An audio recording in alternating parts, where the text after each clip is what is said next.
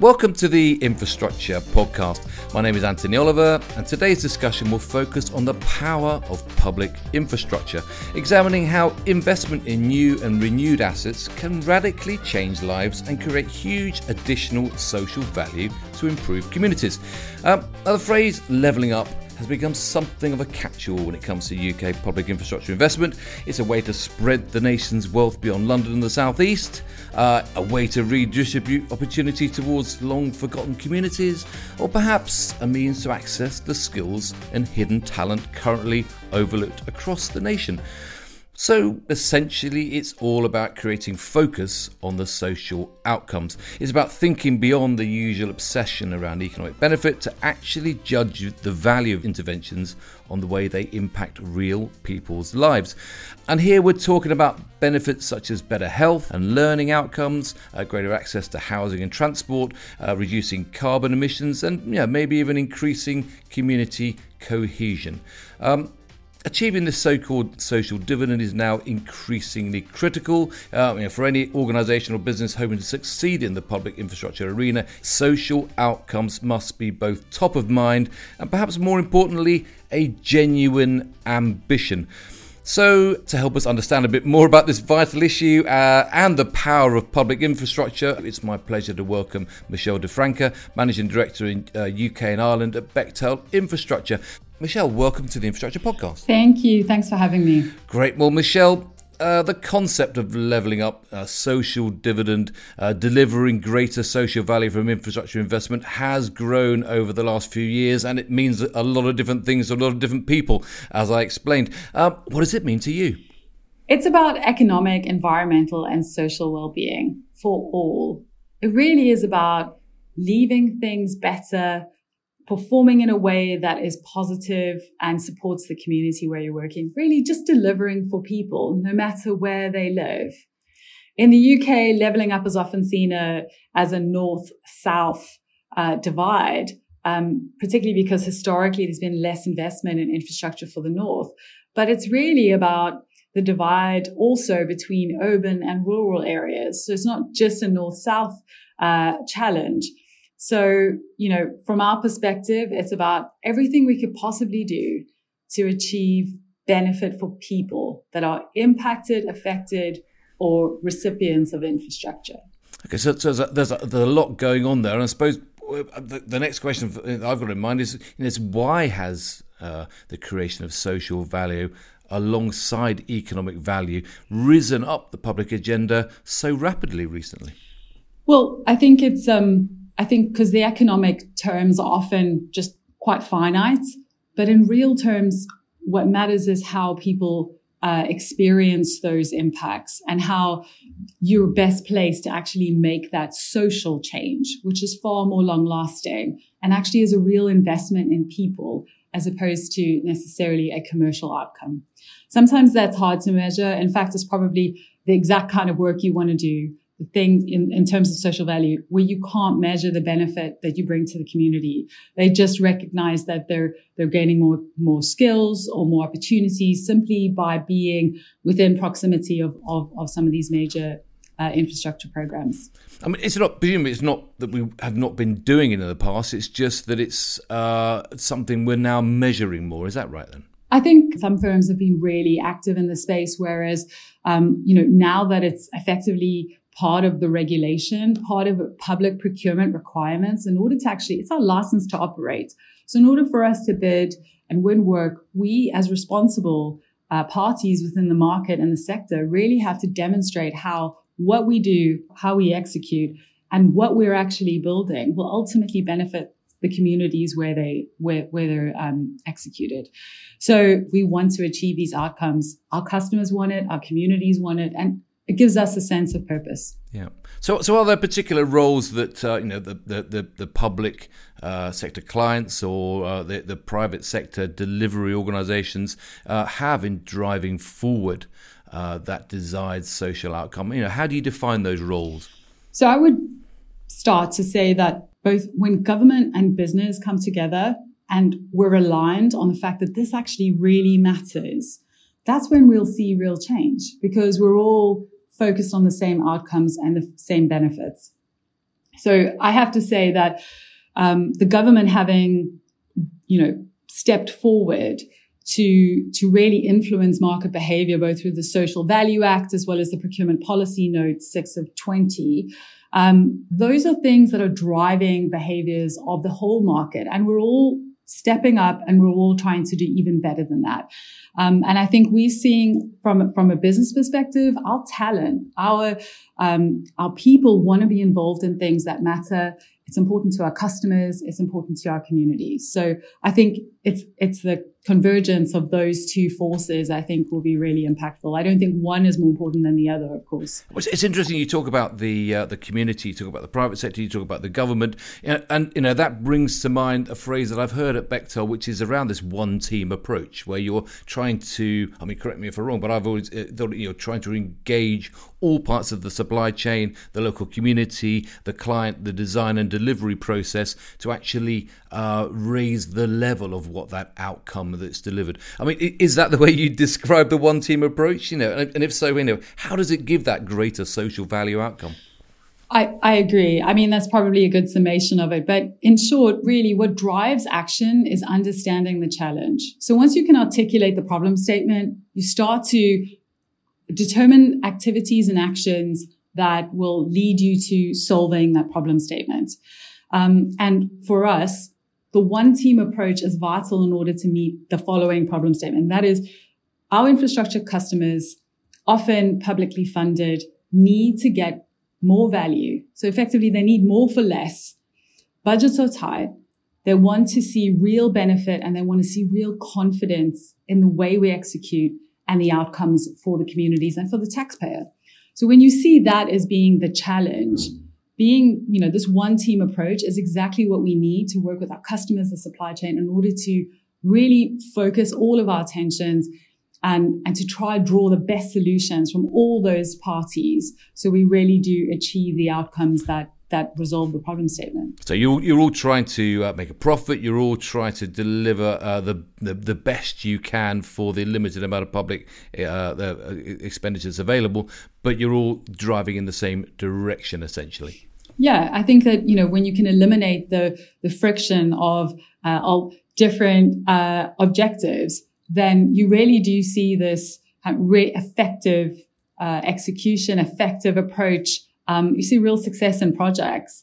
And, never more have we faced such significant challenges as we do now with the energy security challenges that we're facing. And, if we're really committed to establishing a cleaner, greener world, we all need to be focused on things like this and really kind of see ourselves as active participants in resolving these challenges. So, that means driving down carbon as well as driving down cost. It means improving air quality. Yeah.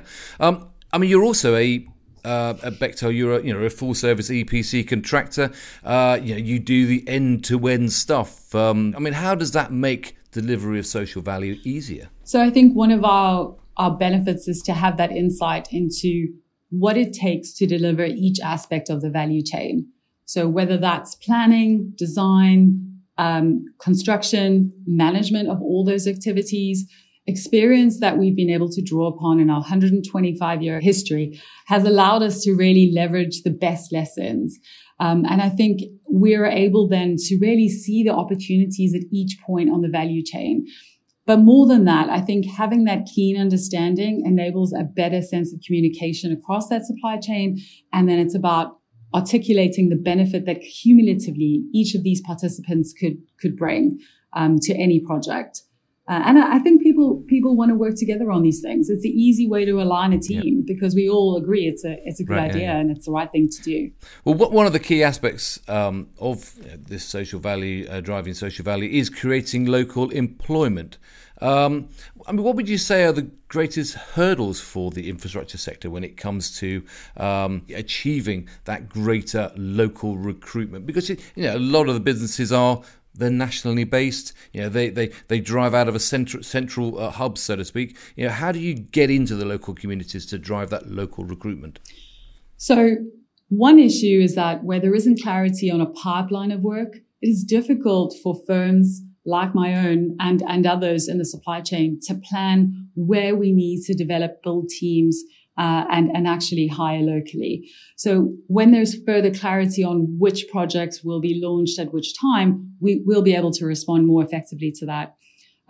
It is difficult. I think we can do more in skills building. I think people are dissuaded by thinking that construction is quite a closed environment, particularly diverse candidates. It's not. It's actually one of the industries where you can absolutely learn on the job, and there's great opportunities to enter through returner schemes, apprenticeships. We could go on. It just really is an opportunity for people to get engaged. Now, there's a number of programs that we've been able to launch in certain projects and in regions, but it is about connecting to the community and being active. So I think, reaching out to local colleges, universities, if that's applicable, engaging with community groups, thinking about in your planning phase how you would like to bring that local workforce into play is key, and then really actioning that. And I think we're all getting better at it as an industry, but absolutely we can always do more, and I think it's to the benefit of the project. But I suppose it's being seen by the community as part of a solution and not a problem that's being brought to that area. Yes, I mean, in some cases, that's exactly the case. Oftentimes, construction can cause a bit of disruption, but we need to recognize that we can actively counter that by making people part of the whole program. It's in their backyard, it affects them, but if they're part of it, they understand why and how. And I think there's also a sense of ownership and a sense of kind of community that's enhanced by the fact that we're all doing this to achieve a certain aim, and we're invested as much as they are. So we've talked about getting better outcomes. We've talked about building skills in local communities. I suppose one of the third perhaps element is driving towards lower carbon, towards net zero. That I imagine for you is also part of this social value objective. I mean, is that truly achievable, given that infrastructure quite often is one of the major contributors to emissions? Oh gosh, that's a big question. I would say it has to be achievable. And we have to kind of collaboratively work across the sector to make it so. I think we recognize as an enterprise that it is never going to be one technology, and it's never going to be one solution delivered at a particular point in time. It is a continuation, a journey, and a leveraging of multiple technologies to achieve that outcome. But I have to believe that is possible. But I think it's also about recognizing that everything counts.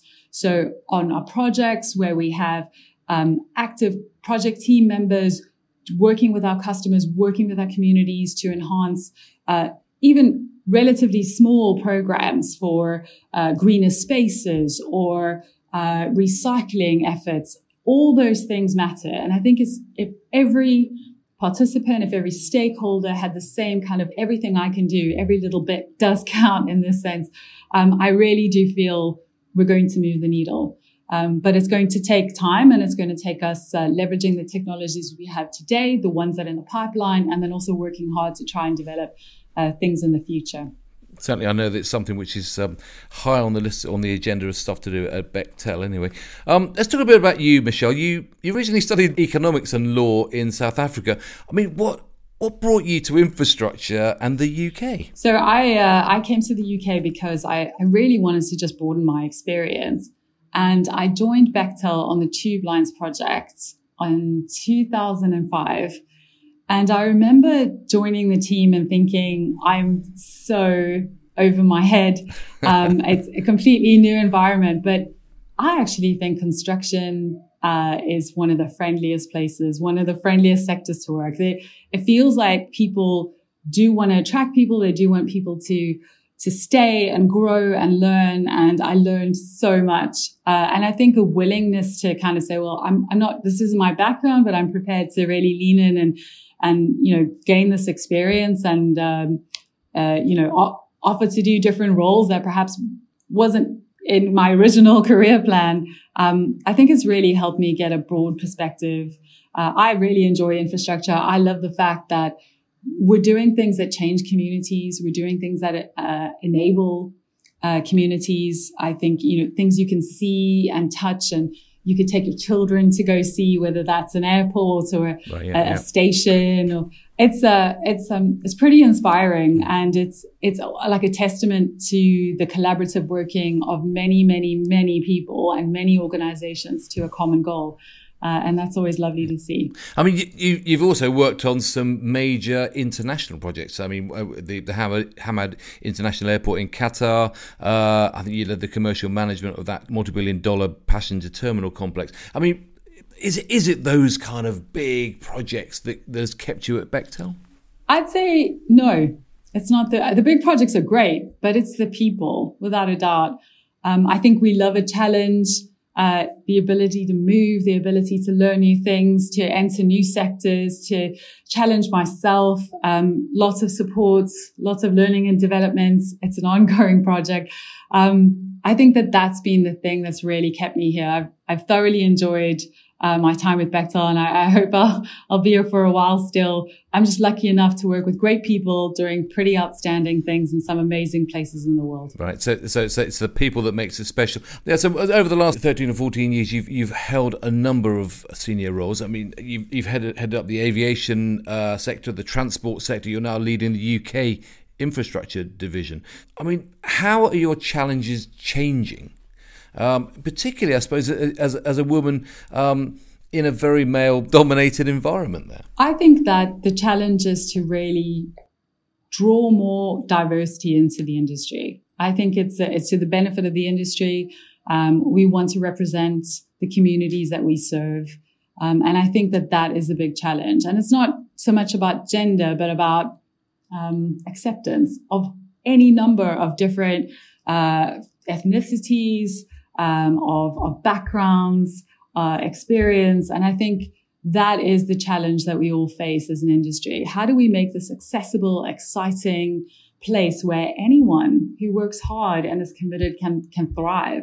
So I think that's probably the critical point there. I don't think it is a male-dominated industry for now, but we're working on that, of course. I mean, is that a challenge which is similar whether you're working in the infrastructure sector in the UK as it is as you're working in the infrastructure sector in, I don't know, Saudi, or you're working in I don't know, in Qatar or any other part of the world? Are those challenges around diversity the same around the world? They are and they aren't, right? So across the world we're still seeing a male-dominated industry. There's different cultural drivers for some of the diversity challenges we might face in different regions. And I think we accept, as I think, we should, that each place, each region, each project needs a bespoke solution in order to draw people into that project and to attract talent and hold on to talent and develop them. So I think, we've got bespoke programs, particularly for places like Saudi, where we have done an outstanding job in really hiring some fantastically talented Saudi women to an already amazing team of Saudi professionals. So I think it's about recognizing we need to bring everyone in order to really thrive as a project, but also as a business. Okay. Has there been a seminal moment in your career that's really shaped that development?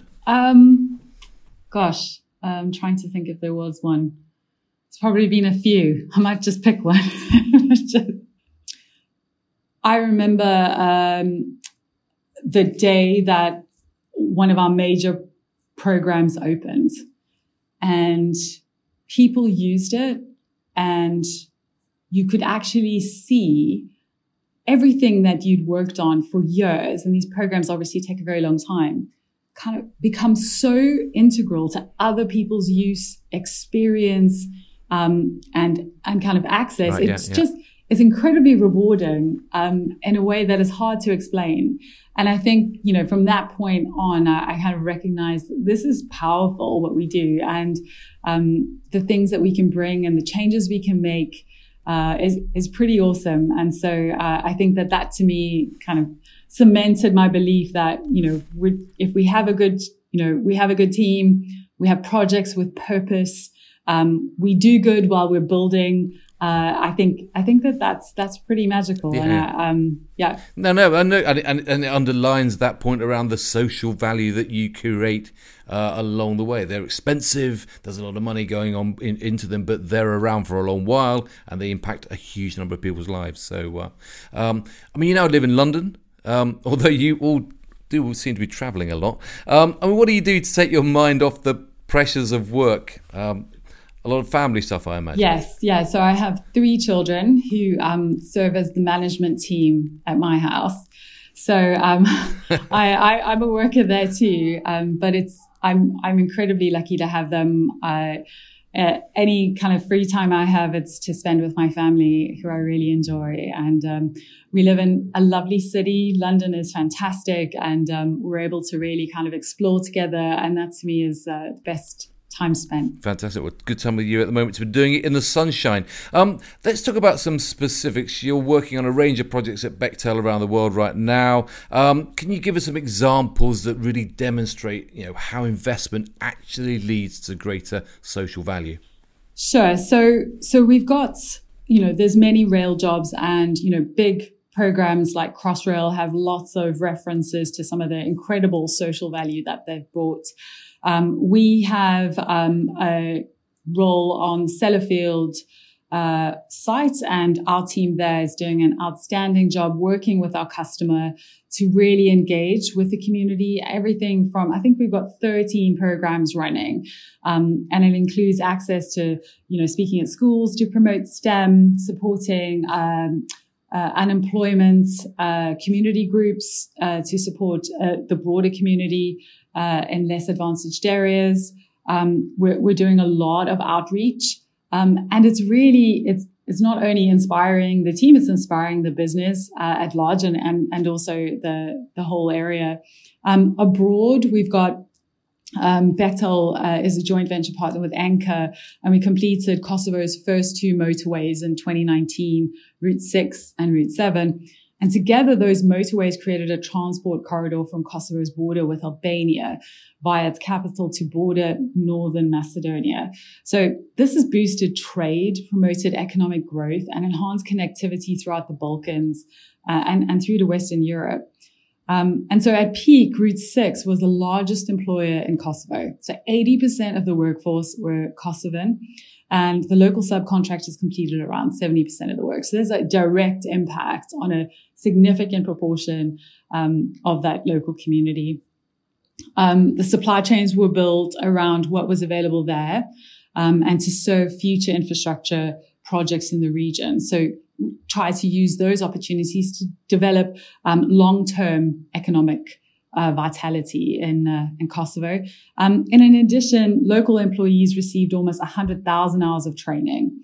So there was a great push to share skills so that they're empowered to do further work and pursue a career in construction. Yeah, some great outcomes there on both those examples. And I suppose there's also a good way that you actually are trying to measure it as you go along. You're measuring what those impacts are, so you're actually able to say, well, okay, we deliver that, and we can measure that and understand.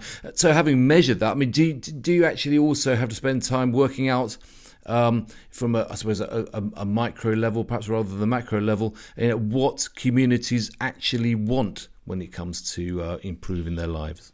So, I mean, addressing first the issue of measurement, while most regions don't have a formal way of measuring social value beyond, if I can identify an economic value associated with it, the UK, in fact, does. There are a number of sources we could use, but commonly using the national TOMs or TOMs framework. So that stands for themes, outcomes, and measures. And that helps us provide a minimum reporting standard to help buyers measure and justify the pursuit of social value. So that's helpful in the UK. I think it really helps us articulate what all these actions and all these programs and initiatives can achieve. The second question about how do you assess what people need is a good one. And oftentimes it's something we have to agree and should agree with our customers and the community that the project is located in. And typically there's broad themes associated with them. So in some projects it's employment and others is skills. Sometimes a combination of things. Sometimes it's very much environmental. And so it's about engaging. Okay. It's interesting and very challenging, I imagine, to get all those things right. I just wanted to finish just by getting your view, having it started off by asking you what it's all about. What does success really look like when it comes to social dividend and driving social value? And we've talked about some examples of where you've achieved it, but what does real success look like? Because it's quite often, you've mentioned some ways of measuring it, but how does it look actually on the ground? I think it's probably more about how it feels to the people in those communities than it looks. And I think if people in those communities are pleased with the program that they've been kind of living next to, neighbor to, or within that region, then we've done well. And I think if we leave any place having completed a project better than when we arrived, and not just the infrastructure we built, obviously just the broader community and the people that have been impacted by it, then I think we've done well. But I think it's also, we almost never need to be perfect, because we must constantly strive to do just a little bit more and a little bit better, and learn from each other. Lucky enough to work in a profession where there's lots of creative, innovative, super smart people who are thinking about how we can do things better, cleaner, greener, more effective, and more positive for the community. And so as we see different projects take leads, we should and will be working together across the broader infrastructure sector to make sure that we're all better and we raise the bar. Great, Michelle, that's a fantastic point to end on there, really positive, and I think certainly demonstrates what you're really trying to achieve, and in many cases are achieving there at Bechtold. So thanks so much, Michelle, for joining me on the podcast today. Thank you so much for having me. This is such an important topic, and we hope to check in and show some more great examples of how we're all working towards this worthy goal. Brilliant. Thanks so much for joining me. I agree, it is an incredibly important topic, and something which I know that people like you are really driving forward. So thanks very much for sharing your experiences. As I say, it's all we've got time for today, but we will have more from the Infrastructure podcast and more guests to talk to over the next few weeks and months as we continue to probe the big issues faced across the sector. If you haven't done so already, do check out the Infrastructure podcast website, www.infrastructure-podcast.com, where you'll find background links to some of the issues discussed today and all the latest podcasts to listen to and to share with colleagues. So thanks again for joining us. Thanks again to my guest today, Michelle. I look forward to seeing you again very soon.